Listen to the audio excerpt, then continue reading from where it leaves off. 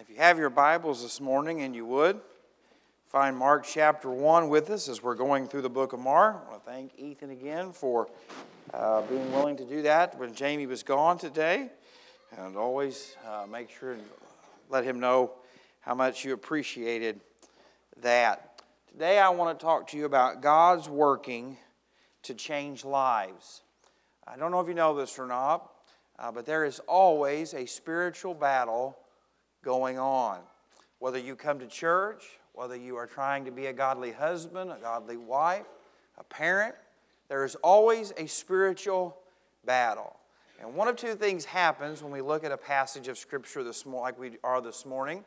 Some people will be spiritualize everything because it mentions an unclean spirit, which is a fallen angel, one of those that would have went with Satan during the rebellion. And other people will say, well, I don't believe any of that. I don't believe anything happens that I can't explain, that's outside of my comfort zone. But yet the Bible teaches us there is always a spiritual battle. We have an enemy who is like a raging lion, seeking whom he may devour. And that includes you. And you say, Jake, why is there a spiritual battle in the lives of men? One, because Satan has no power against the Lord. The Lord has already defeated him. We read from Revelation chapter 20 that he will be ultimately defeated. But in this time where he is at work in the lives of people. And today you say, well, Jake, what does that mean for me? Well, one, if your marriage is struggling today, you need to know what the Word of God says. You say, well, Jake, what about my prodigal children and grandchildren? Then you need to hear what the Word of God says. What about church in general? You need to hear what the Word of God says. Because the power to overcome in spiritual battles is not in the flesh. It's not in earthly wisdom. It's not in your determination. It is of the Lord. And so, if you would stand with me today, if you're able, in Mark chapter 1, we're going to read verses 21 through 28. Starting in verse 21, the Word of God says, Then they went into Capernaum, and immediately on the Sabbath he entered the synagogue and taught. And they were astonished at his teaching, for he taught them as one having authority, and not as the scribes. Now there was a man in the synagogue with an unclean spirit, and he cried out, saying, Let us alone. What have we to do with you, Jesus of Nazareth? Did you come to destroy us? I know who you are, the Holy One of God. But Jesus rebuked him, saying, Be quiet, and come out of him. And when the unclean spirit had convulsed him and cried out with a loud voice, he came out of him. Then they were all amazed, so that they questioned among themselves, saying, What is this? What new doctrine is this? For what authority he commands even the unclean spirits, and they obey him. And immediately his fame spread throughout all the region around Galilee. If you would pray with me. Father, today we come asking for you to show us, to reveal to us, Lord, to make us realize that, Father, there is a spiritual war going on. Lord, that the decisions we make, the opportunities and struggles that come along our life are not by chance. Lord, they're not by accident, Lord, that we have an enemy. And so today, Lord, I pray that you would show us your word, how we can overcome, how we can experience victory, Lord, how you can set us free. And so, Lord, I just ask for the clarity of mind, the willingness to yield ourselves to the Spirit. And we ask it in Jesus' name. Amen. So if you have your copy of God's Word and you're taking notes this morning, I want to show you the first thing about overcoming in spiritual warfare and understanding the battle that you face is the power of God's Word. The power of God's Word. Look here in verses 21 and 22. Then they went into Capernaum, and immediately on the Sabbath, he, being Jesus, entered the synagogue and taught. And they were astonished at his teaching, for he taught them as one having authority, and not as the scribes. After Jerusalem was conquered by the Babylonians in the 600s BC, there was no temple to worship.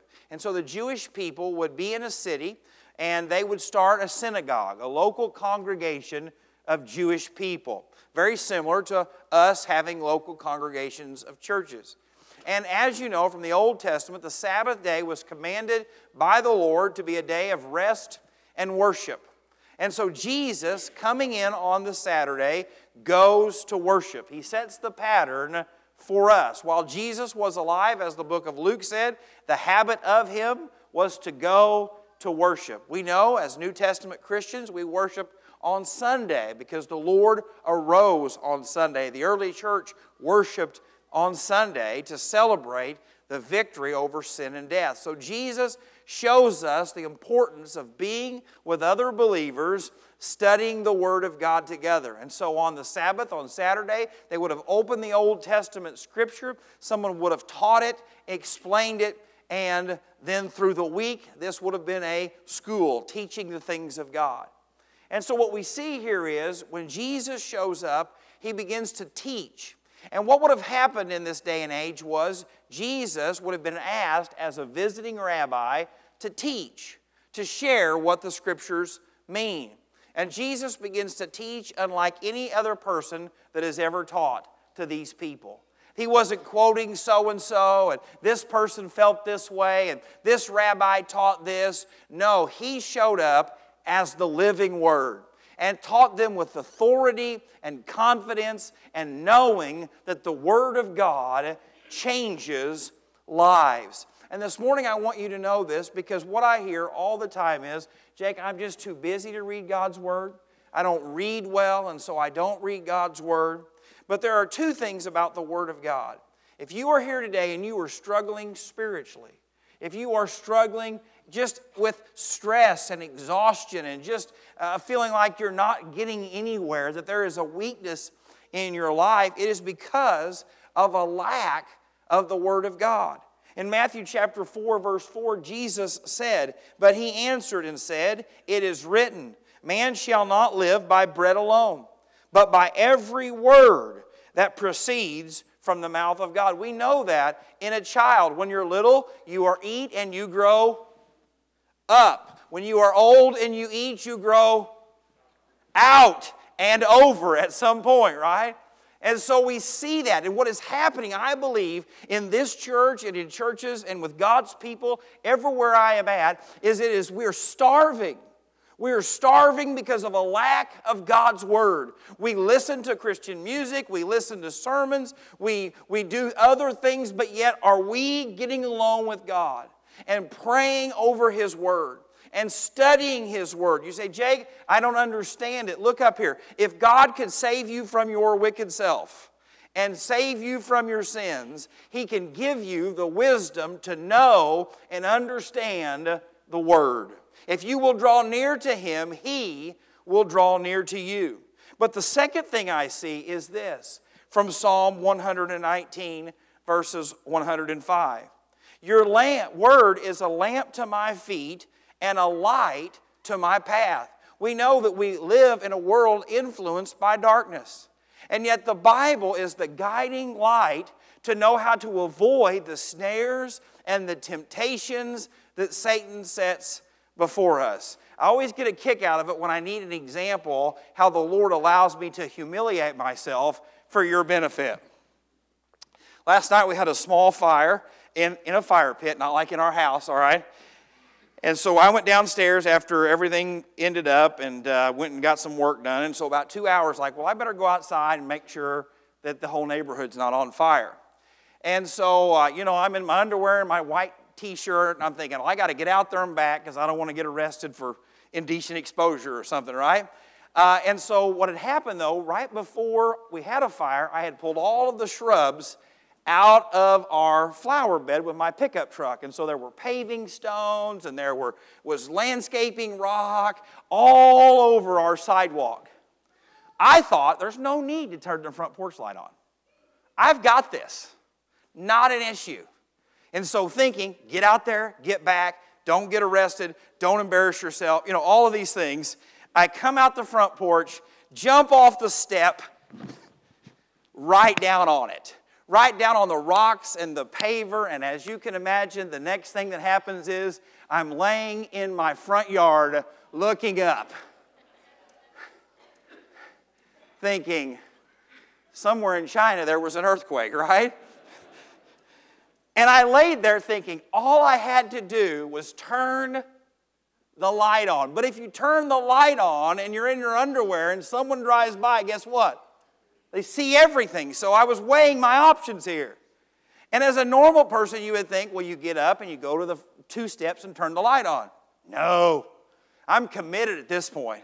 So I'm going around my house going, oh, ah, oh, oh, oh. Okay, didn't burn the house down. Turn, oh, ah. Get in the house and I realize I'm an idiot. And all of that could have been avoided if I just would have turned the light on. But friends, what you and I do in our lives when we do not study the Word of God is we go through life as parents, as spouses, as individuals, and we are hitting every rock, every bump, every landmine that Satan has put in front of us. Because why? Your Word is a lamp unto my what? Feet, and a light unto my path. Parents, if you're struggling with raising your children, it's the Word of God is the answer. If you're struggling as a couple, the answer is the Word of God. As a church, when we make decisions and have things to do, it must always be the Word of God says. It literally is what Jesus shows up and does. He begins to teach the Word, and look what happens. Second thing I want to show you this morning is the power of God's presence. Now there was. So as he is in the gathering of Jewish people, they are in their version of a church service, something happens. Now there was a man in their synagogue with an unclean spirit. Look up here. Satan is always at work when the people of God meet. Don't miss that. They are in a service reading the Word of God, and Satan is at work, or one of the fallen angels that rebelled with him. Friends, don't you be surprised when someone is under the influence of Satan's forces at a business meeting, or in a church service, or in a Sunday school class. It happens. Satan, the Bible says, appears as an angel of light, and his followers appear as the same. That's why false teachers are so dangerous, because they come in looking like the real thing. They make themselves home in the real thing. And so we see here, and he cried out saying, "Let us alone. What have we to do with you, Jesus of Nazareth? Did you come to destroy us? I know who you are, the Holy One of God." You see, the demons recognize who Jesus is. They recognize that He is the Son of God. And this is important because the demons know that their eternal home is in the lake of fire. And so they are thinking, Jesus is here, it's time for judgment. It's time for us and Satan to be thrown into the lake of fire. Have you ever noticed that in the Bible that the demons are always terrified, trembling, crying out? Because they know. They know they're on the losing side. They know that He is the great I am, the Alpha and the Omega, the beginning and the end. They know that every knee will bow and every tongue will confess. It's interesting that if you read the Old Testament, you will very rarely see things like this: an unclean spirit, a demon possession. And then after Jesus ascends to heaven, I believe it's only twice in the New Testament that we see it again. And why is that? Because, friends, Satan loves to work behind the scenes.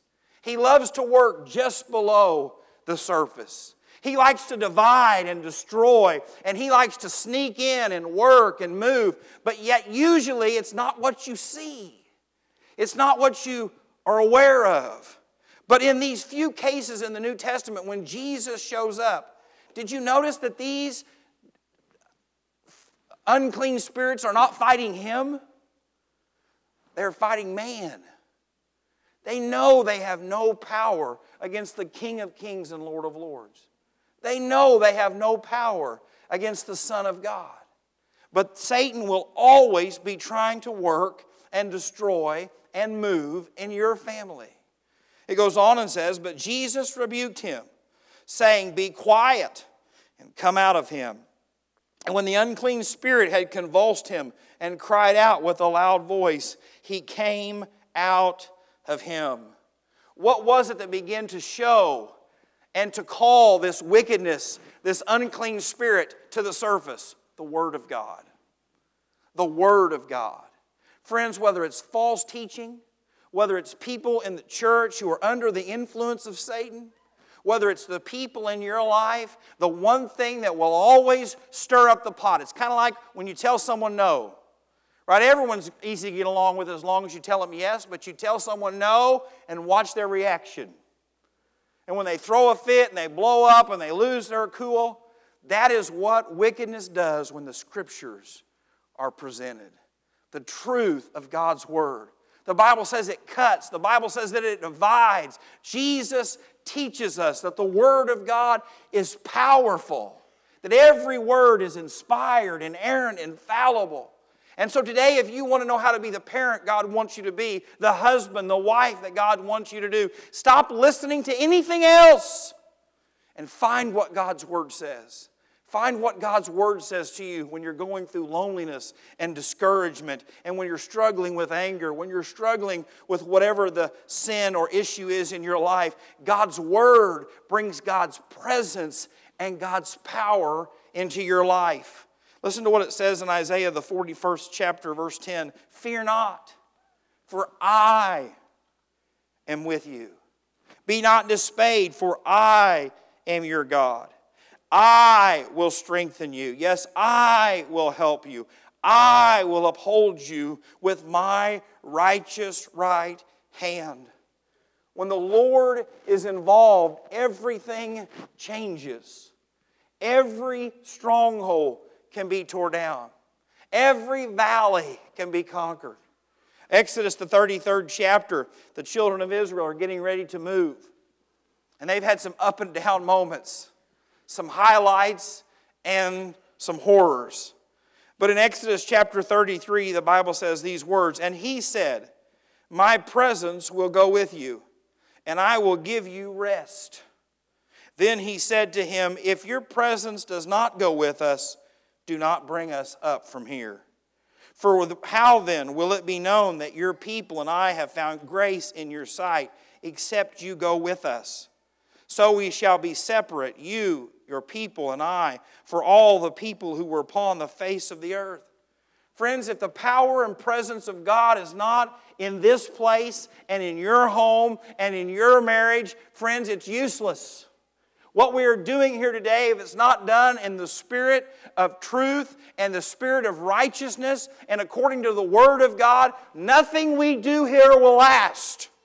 It might grow for a season, it might flourish for a season, but if it's not built on God's Word and God's truth and God's leadership and the power of His presence to work and move, it is a cheap copy. And that's what Moses says. God, if you don't do it, I don't want to be a part of it. God, I'd rather stay right here, right where you're at, than to accomplish anything. I would rather stay here and worship you and experience you than conquer the promised land. To go back to Egypt. God, where you are, I want to be. Third and final thing this morning. We see the power of God's Word. We see the power of God's presence. But after those two things, we see the power of God becomes the testimony. Becomes the testimony. Look in verses 27 and 28. Then they were all amazed, so that they questioned among themselves, saying, what is this? What new doctrine is this? For what authority He commands even the unclean spirits, and they obey Him. And immediately His fame spread throughout all the region around Galilee.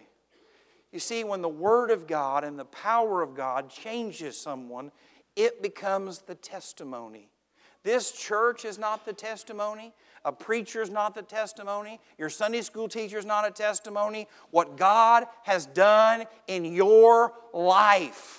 What God has done in the life of your marriage. What God has done in the life of your children. What God is doing in your life daily. That is the testimony that the world needs to hear. They're not amazed because you congregated here. They're not amazed that you gave up an hour of your time. They will be amazed when the living, all-powerful God of the heavens and the universe has changed you.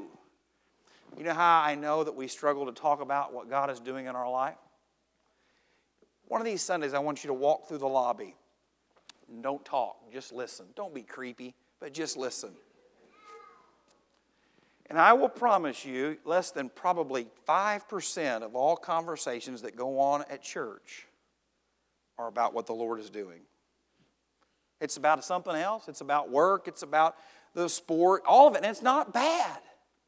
But if there's one place where God should be so at work in our life that when we gather together, we want to talk about Him, we want to celebrate Him, we want to share what He's been doing, how He's been dealing with me, how He's been speaking to me in the Scripture, how He's opened up opportunities. It ought to be here. This is the place where I can come and say, I had the opportunity to share the gospel with my neighbor. This week, God spoke to me about a sin in my life that I've gotten rid of. God has been dealing with me about how I need to go and ask for forgiveness. Those should be the things that are evident when God's people comes together. But they're not. And the reason is, I believe, in my personal opinion, it's because we've stopped doing this. We've stopped studying it and praying over it and diving into it. And when that happens, friends, the Word of God begins to deal with you. The power of God begins to work in you. And you will not have a choice. God will begin doing things in your life that a lost and dying world will notice. You say, well, you think the lost people are going to notice what goes on in church? They did here. They did right here. I'm going to say this, and I said it in the first service, and I never want to pick on one with the other. So if you're not very thick-skinned, I apologize ahead of time. The reason that a generation of people do not want to go to church and do not want to worship in a church is, I believe, because of the influence of the people who already go to church. Friends, do not be surprised if the entire ride home you talked about how bad the music was and how bad, not this week's music, not this week, Jamie and Jake, just us, about how bad it was and them not expect to want to come. Or when you wake up on a Sunday morning, are we going today? Well, I really don't want to get a phone call from Jake, or I don't want to get a letter from my deacon. I guess we got to go. We have to. We just got to. And then your kids someday not want to go. If you teach them that it's not a priority, that everything else matters more than worshiping God, when one day when they get out of your house they don't want it, don't be surprised.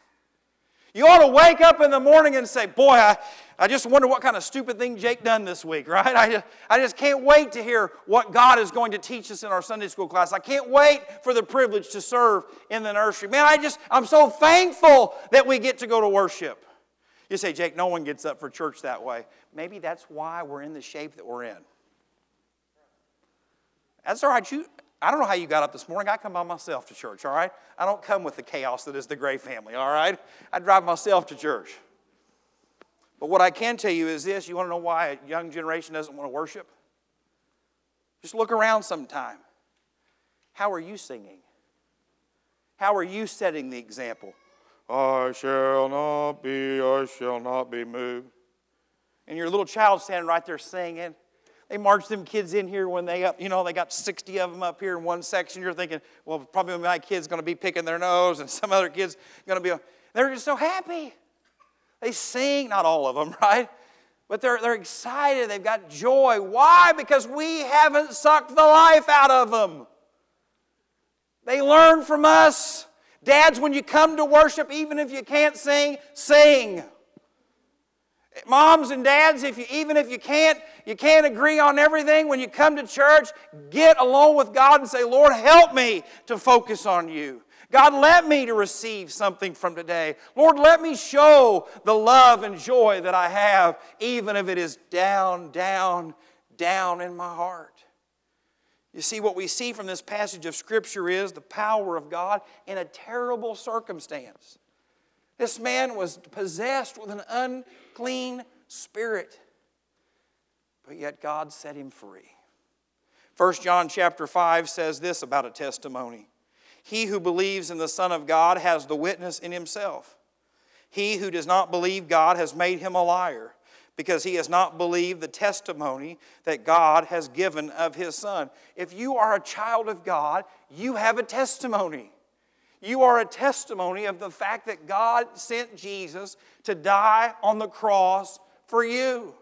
If you have nothing else to give God credit for, if you have nothing else to celebrate God for, that simple thing is a testimony that a lost and dying world needs to hear. In Psalm 19, verse 7, the Bible says it like this: the law of the Lord is perfect, converting the soul. The testimony of the Lord is sure, making wise the simple. Did you hear that? The testimony of the Lord is sure. What that means is this.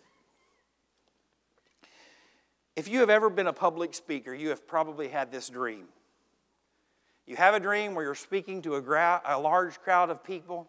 They're engaged. They are enjoying it. They are looking at you totally different than you're looking at me now. And through the sermon, you realize that you don't have any pants on.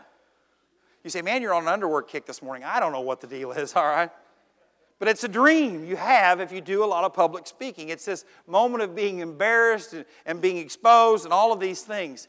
But what this means is the testimony of the Lord is sure is this. You never have to waver if you declare the truth about God, that it is ever going to come back as untrue. Friends, you might put your reputation on the line for someone that you work with. You might go to bat for someone and say, oh, they'll be a great employee. They'll be a wonderful employee. The place hires them and what? Right? You go to bat for someone, man, they're trustworthy, they're honest. You should give them a loan. You should sell them a car. You should do these things. And a week later, but when it comes to the Lord, if you say He is going to be faithful, He is always going to be faithful.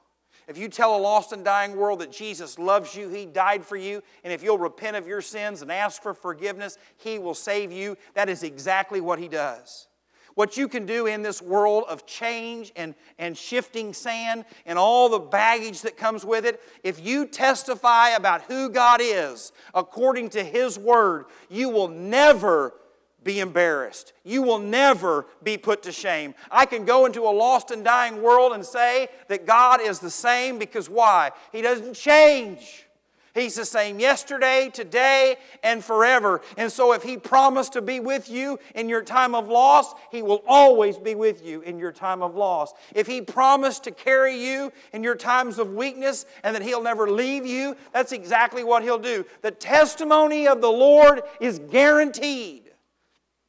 So I can declare that to a lost and dying world over and over again about who God is, who God is. Who God is, who God is, who God is, how God works, how God moves. And I never have to doubt. And friends, that's the only thing we have in this world. You say, come out to 10 Mile, listen to the preacher. Don't do that. Don't do that. The preacher will fail. You say, well, come out and come to Sunday school with me. Man, you'll never find a better Sunday school. That might be true, but Sunday school teachers fail. Come out to this program or to this event and this. Be careful. Those things change. But if you can tell people about Jesus, how He loves you, how He died for you, how He is working in your life, friends, He will never disappoint. You say, Jake, I just don't feel comfortable telling people about Jesus. It starts right here. Start spending time with Him. And the more time you spend with Him, and the more you see Him do, the more it just overflows. The times I am the most grouchy, which is quite a lot, the times I am the most frustrated, the most discouraged, the most down and out, it is because something else comes before this. Oh, I can read it. I can quote it. But sometimes I just skim it. Sometimes I just skim right over it. Well, I read my 7 chapters today, or my 2 chapters today, or, well, I read my 1 verse of the day. But friends, you've got to study it. You've got to pray over it.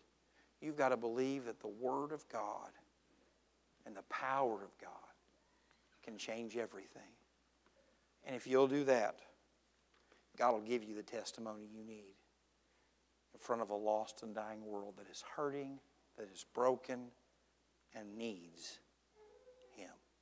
Father, we thank you so much for your word this morning. Lord, I ask for your forgiveness as always for my failures and shortcomings and the struggles that I have. I pray, Lord, though, that the preaching of your word under the authority of your Spirit, on the authority of your word today, Lord, would be received by your people.